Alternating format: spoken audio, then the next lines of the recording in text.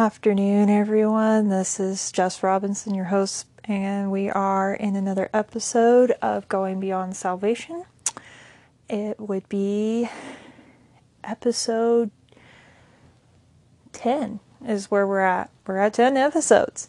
So I did not post yesterday. What ended up happening was I was working, and I ended up working through my lunch because I'm going to be spending some time with my husband on Martin Luther King Day because he works for a bank and they're actually closed, and spending some time and going up to Billings for an appointment up there. And so we ended up, I was working to try to get some assignments done so I could take time off of work. And during that day I had woken up with a headache and thought that maybe it was just a position that I'd slept, and thought as I would go throughout my day that it would go away. And it started to get worse. And by the time I left, I was driving home. I was having a hard time concentrating as I was driving home, and even like talking to my mom, I had a hard time talking to her. So and it was just hard because the headache was just hurting, and I was having to deal with people who do not want to turn off their brights on the highway. So I was praying for those people as well.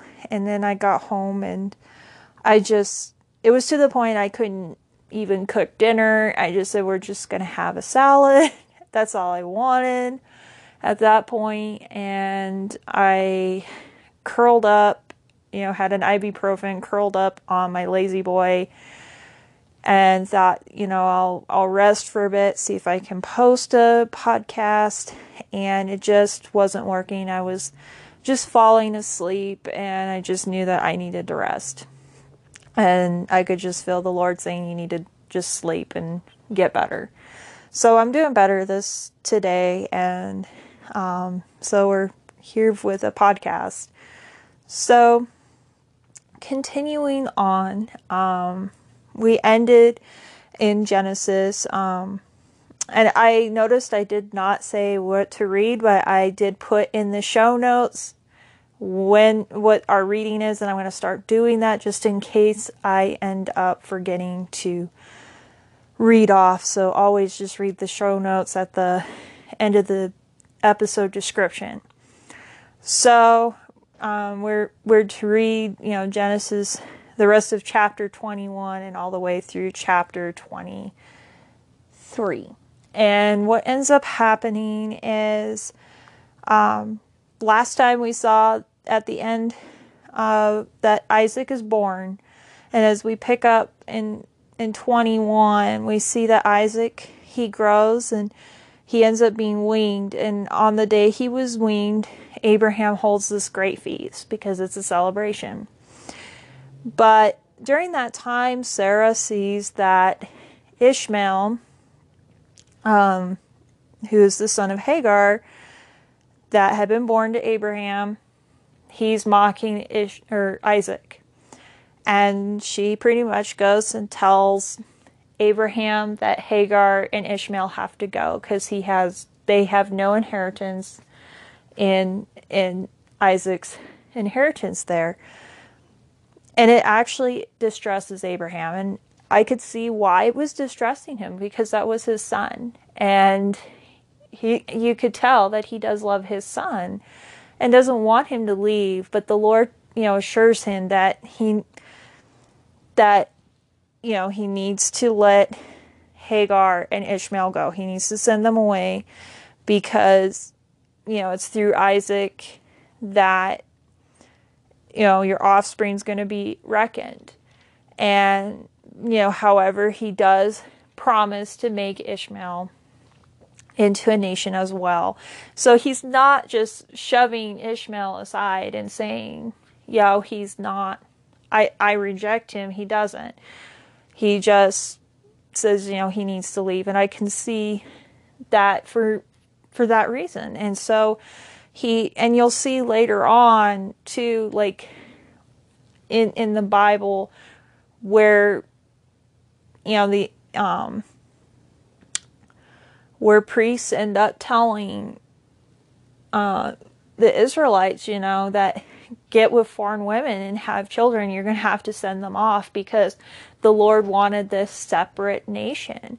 He wanted somebody set apart. And so Abraham sends Hagar and Ishmael, and we see this story about where Hagar, she thinks that Ishmael's going to die. She puts him one spot and then goes to another spot so she doesn't have to see him die. But as she's crying, and then the boy is crying, the Lord intervenes, and he just says, don't worry, I'm going to make him into a great nation, and there's this well of water. And so the Lord ends up providing for Ishmael. He had a purpose for Ishmael, paralleling his purpose for Isaac, namely that he would make him into a great nation, not into many nations, but a great nation. And so we see that Ishmael, he ends up growing up. He lives in the desert. He becomes an archer. And we see at that point, Hagar gets a wife for him from Egypt. And we'll talk about Ishmael's lineage on a future date. And so we'll end with there. But then we continue back on to the story of Abraham. And Abimelech, the person that Abraham lied to, comes to him and he says, the Lord is with you. And, he wants him to make a treaty that Abraham's not going to deal falsely with him and his descendants. And, he wants Abraham to show the same kindness as he has shown him. And so Abraham decides he's going to make this treaty, but, he does tell Abimelech, about this well of water that Abimelech's servants had seized. And Abimelech doesn't realize that happened. And so they make this treaty, and Abraham calls it Beersheba, where there was a treaty made. And pretty much what I saw from this is you see that Abimelech sees that the Lord is with Abraham and everything that Abraham does. And we can relate in that in real life. As a believer, when you choose to set yourself apart from the world, and you're seeking after the Lord, you're reading your word, and you're applying the word to your life and living, Christ-like, it starts to show to people. Like this past week, like the Lord has just really showed me, how much I am making a difference in people's lives. On Monday, this woman came into the office and she had tears in her eyes, and I had written a retirement article. She had retired in December from her job, and she just knew that the Lord had told her it was time to retire. It was just time. She knew it was time to retire after time of prayer. And I had written this article, and you as a newspaper reporter, when you see somebody coming in and they want to talk to you and you've written an article about them, your stomach starts to quench because you're wondering, what did I do wrong? But she comes in and she just says, I just want to let you know that I just love the article that you wrote. And it was just so beautiful. And she just was really appreciative. And she felt bad because she hadn't come to me like during the holidays to, say thank you, because I'd written it right before Christmas. And I just said, no, it's okay. Everybody is so busy during Christmas and New Year's. It didn't bother me, but she was just like, oh, and every other week I write editorials, and it's been hard for me the last few months to really share my heart, because my heart is with Christ, and we pretty much just got informed like back in, it was in August when it happened, that we were told we could not share our faith anymore in editorials. And it's like, it was hard. Like, it was hard for me, because it's like, that's who I am. And, I don't want to do that. I didn't want to obey that. But, I was just like, okay, Lord, you're going to have to help me get around this. And this woman said to me, she's like, I've read your editorials, and she's like, your heart is in the right place. And she's like, I appreciate what you write about. And like, she left. And so I was like, okay. And then Tuesday night, the person who proofreads for us, she does it part-time, and she proofreads, and I was staying late because I had school board. And she told me, she's like, I really appreciate the editorials you write. She's like, your heart's in the right place. And they left. And I sat there and I'm like, I knew that was the Lord speaking to me. And so when we are set apart, people are going to notice. And that's what, I think there are people out there that, as I'm sitting there and thinking about it, there's people out there that are looking for that, for somebody who's going to be set apart. Because, I think there's so much sadness. There's people living in fear. There's people living in bondage. They're looking for somebody who is different and set apart. Because that gives them hope, and it gives a reason for us to share our hope with people that are struggling in that area. And so, don't hide from your faith. Stand up for it and be that light. And it's just as simple as being honest at work. It's simple as, paying for somebody who can't pay for their groceries, or helping somebody get across the street. It's living different. And even your attitude, having this attitude that is, not divisive and appreciative, that's going to speak volumes to people. So, that was something that I took from just this story and this little Bible story. And, people are going to say there's something different about you, and they want to get to know you even more. And that opens up the door for us to share our faith when people see that difference. So continuing on in Genesis, we come to chapter 22, and God comes and he tests Abraham with Isaac. And he says, take your son, your only son Isaac, whom you love, and go to the region of Moriah. Sacrifice him there as a burnt offering on one of the mountains I will tell you about. So, Abraham gets this test, a test of faith, because he's been promised about Isaac, and then all of a sudden the Lord's telling him, you need to sacrifice him. To be honest, as a person, if I was told to sacrifice my own child, I'd be like, what?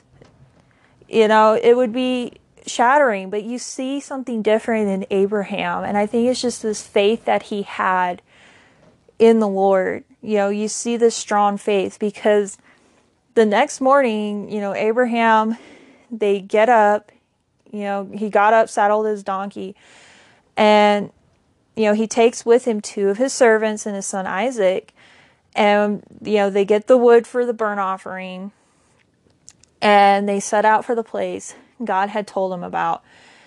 And then 3 days later, he looks up, he sees the place where they're supposed to go, and he just tells his servants, stay here with the donkey while me and the boy go up. And And this is where it's interesting. He says, we will worship and then we will come back to you, which the word we means that he was saying him and Isaac are coming back.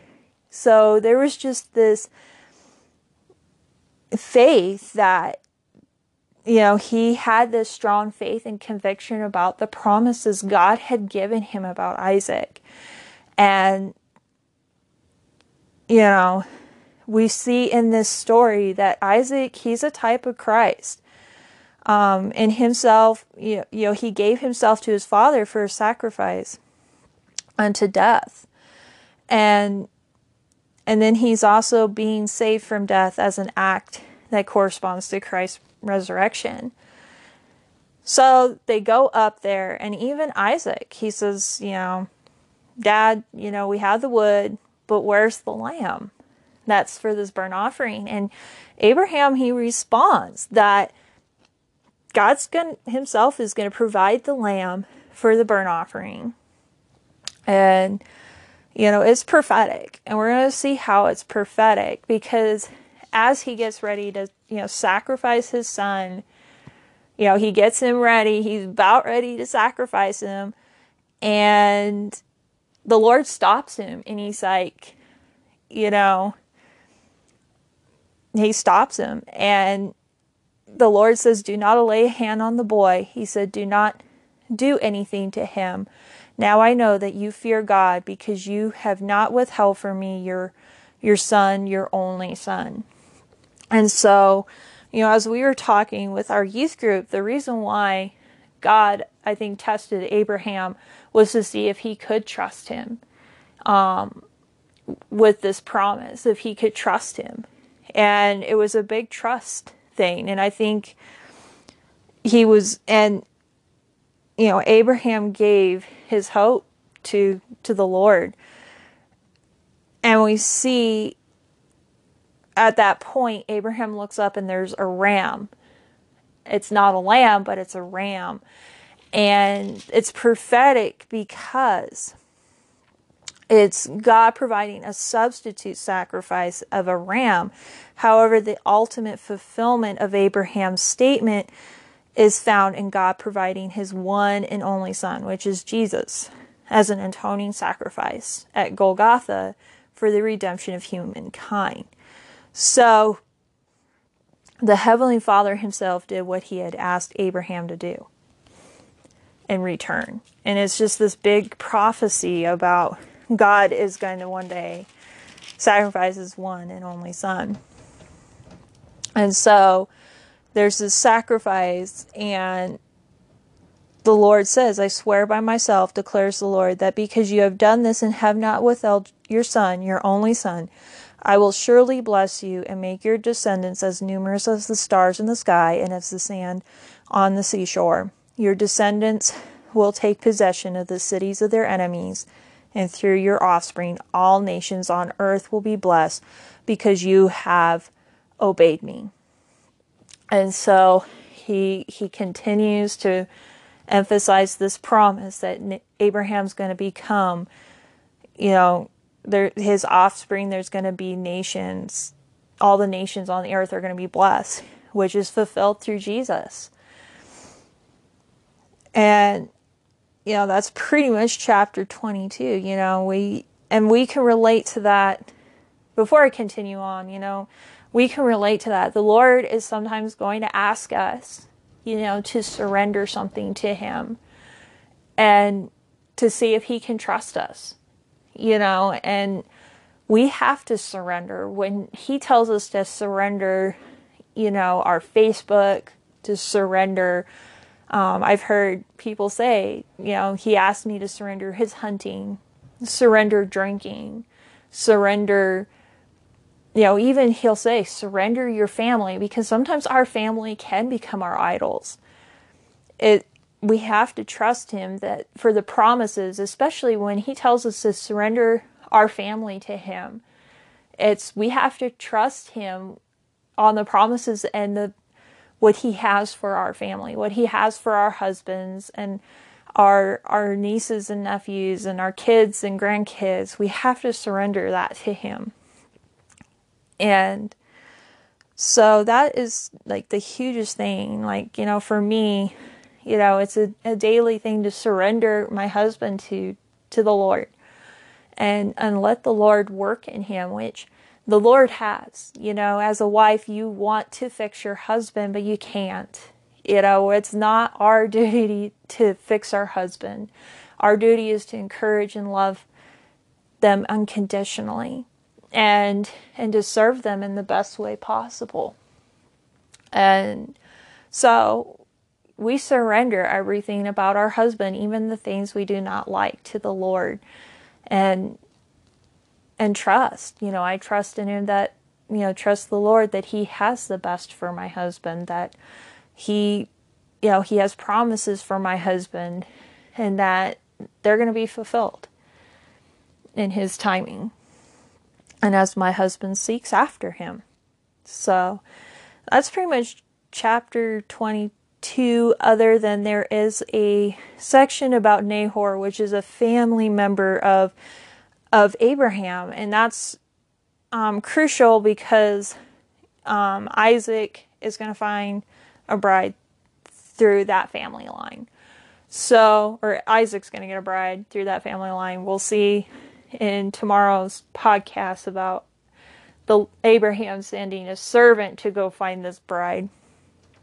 So, continuing on in chapter 23, then there's, the saddest thing happens is Abraham's wife Sarai. She lives to be 127 years old, and then she dies. And Abraham mourns for her. There's such this love that he mourns. And he looks for a place to bury his wife. And he goes to the Hittites.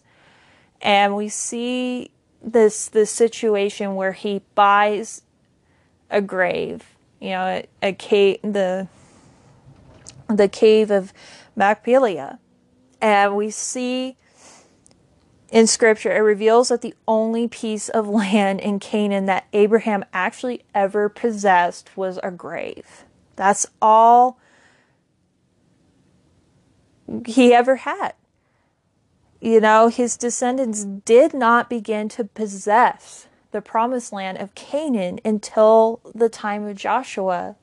And that's going to be many books later, and it points to the life of faith that waits till the end of life for the full reward of one's trust in God. So we believers, like Abraham, we can't set our hearts ultimately on things of this earth. We must desire for the heavenly things. Like we were talking about, storing up treasures in heaven and not treasures on earth. It's not saying that, you can't have a house, you can't, have a car, or, you can't have nice things, but you shouldn't set your heart on those things. So, that's pretty much chapter 23. And, for Genesis, and, we already kind of talked about Psalm chapter 7. We're almost finished with Proverbs 1. It'll probably be this next episode that we talk about Proverbs. But we're jumping into Matthew and finishing Matthew chapter 7. So we're going into finishing Matthew chapter 7, which is finishing the Sermon on the Mount. And he talks about a wise and foolish builder that,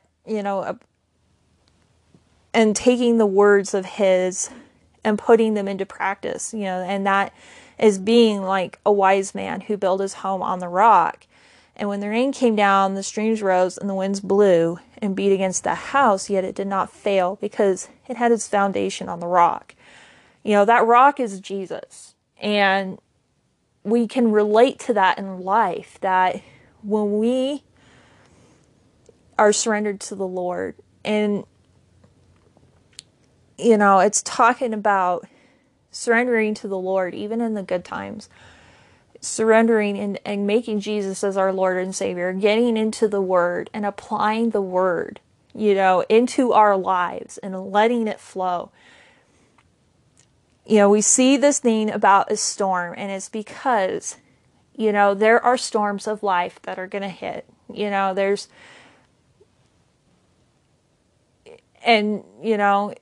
It's when we set ourselves upon that rock, when the storms of life hit, it's going to beat upon us, but we're going to have this solid foundation, and it's not going to rock us to, we're going to feel it, but at the same time, we're holding on to the rock, and it's going to help us to stand. There's,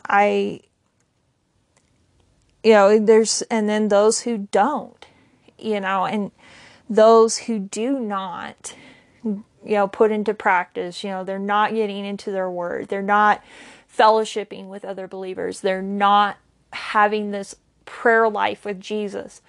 When that storm comes, they're not going to be prepared. It's like the foolish man who, builds his house on sand, and everything crumbles. When we're putting our trust in worldly things, we're putting essentially our trust on things that are sand, things that are going to crumble. And, we have to continually, cling to the rock, which is Jesus, clinging to that rock. And when, I think about, the times where things have happened, when we first came back to Powell after being in Laramie, I just remember that things were great. And then all of a sudden, it was just, we realized, my husband couldn't stay at Walmart. He was working at Walmart, and just things were not going good there. And I could just see that the enemy was really attacking him, and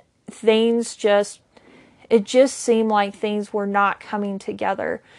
But I remember just clinging to the word and clinging to Jesus. And I was meeting, with a good friend, for coffee, and, her and I were having prayer time together, and all of that. And I remember that encouragement I got, and, knowing, and I could just remember the times that I was having, the prayer times I was having with the Lord, and the Lord was just continually speaking to me in His Word that,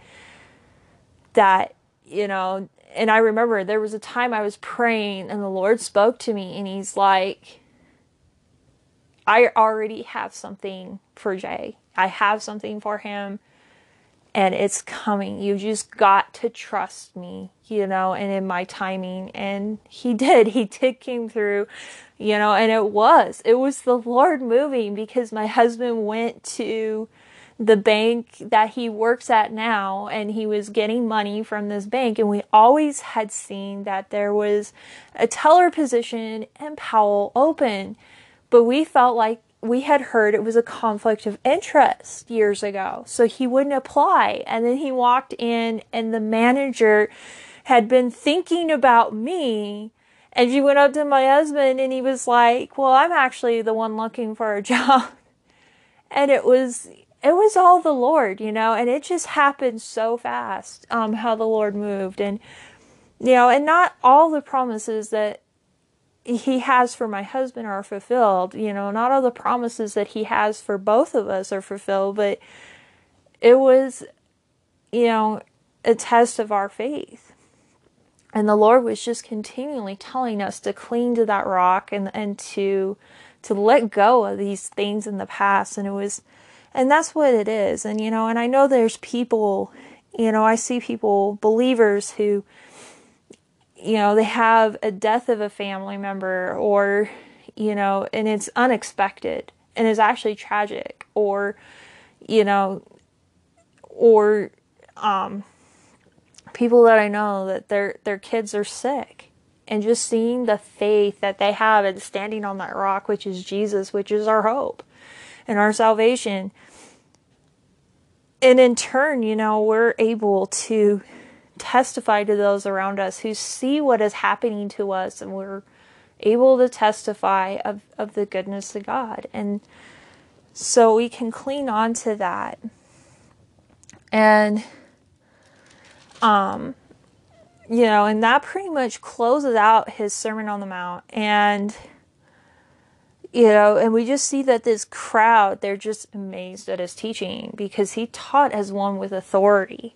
And then it continues on in chapter 8, and we go through verse 13. The first thing that happens is he comes across a man with leprosy, and leprosy was like, for him to even, when the man with leprosy, he just comes and kneels before Jesus. Like, I can imagine the situation, because there's these crowds following him, and then all of a sudden there's this man with leprosy that's supposed to say, unclean, unclean, comes.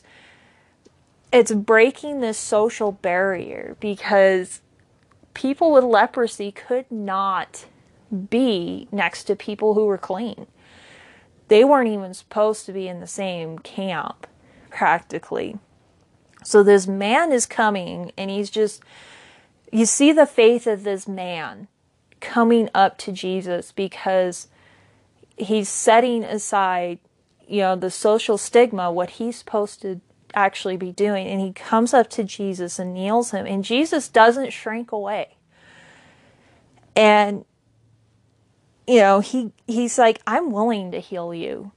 Be clean. And this man is healed instantly. And then you see him say, see that you don't tell anyone, but go show yourself to the priests and offer the gift Moses commanded, and as a testimony to them. I think and we can relate to that to this day, because I believe in divine healing still happens to this day. And we see how we believe in divine healing is, you pray for the person, they're healed, but we also believe in going to the doctor and verifying it. And, because I remember there was a woman in our church years ago. She had cancer in her throat, and she was on oxygen, and she came up and asked for prayer. And so we all surrounded her, prayed over her, and you could just feel the Spirit moving, and that there was some kind of breakthrough. But she was still like on oxygen, her neck was still puffed up.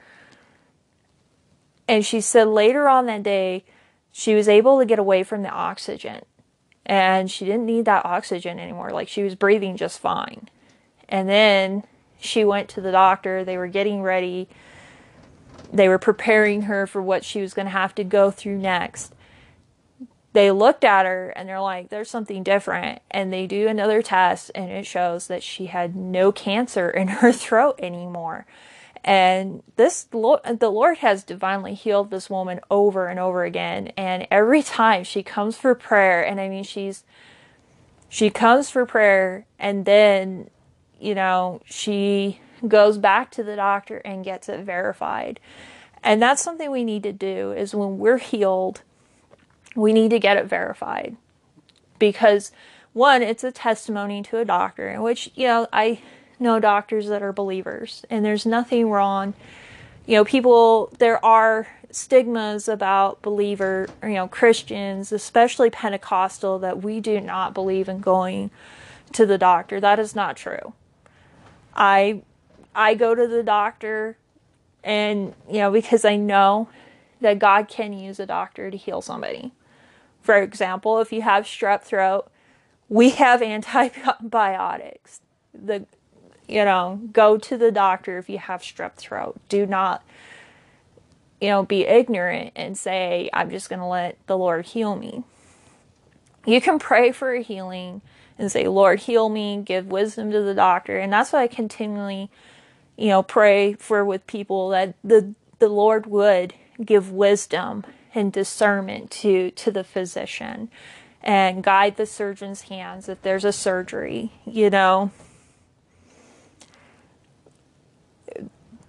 The Lord has used physicians to heal people, but he also does reserve, those to give, he uses divine healing still. And there are situations, and like, for example, right now my mom has, a couple of years ago when we were first in Laramie, that winter, it was hard because my mom was having what was like seizure-like activities, almost like having a heart attack, but they've never really figured out what is wrong with her.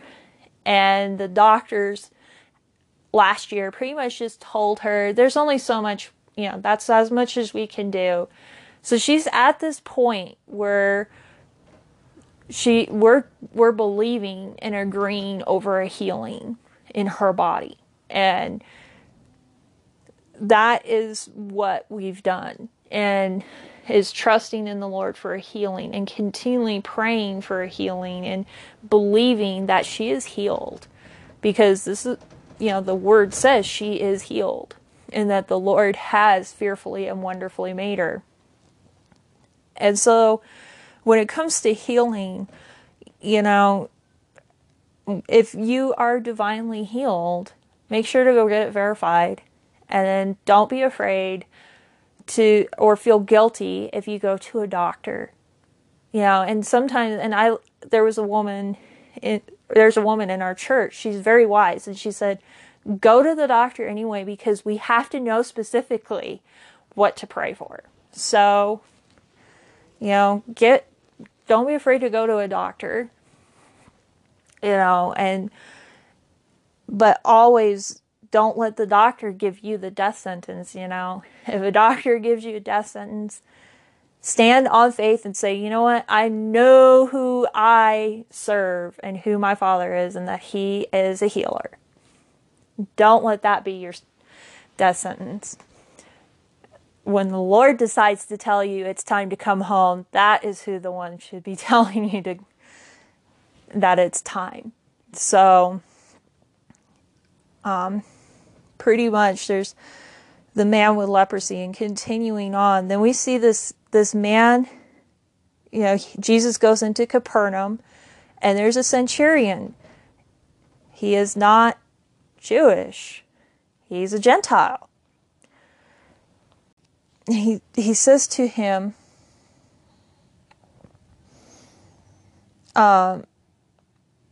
he says to him, Lord, my servant lies at home paralyzed and in terrible suffering. And Jesus is okay I'll go heal him. And the centurion, he's just like, no, don't come to my roof. Just say the word, and, he uses this imagery that, he tells his people to go, they go, and tell them to come, and they come. And he's just has this attitude of faith that whatever Jesus says is going to happen. And Jesus goes, wow, I've not seen anybody in Israel with such faith as this. And,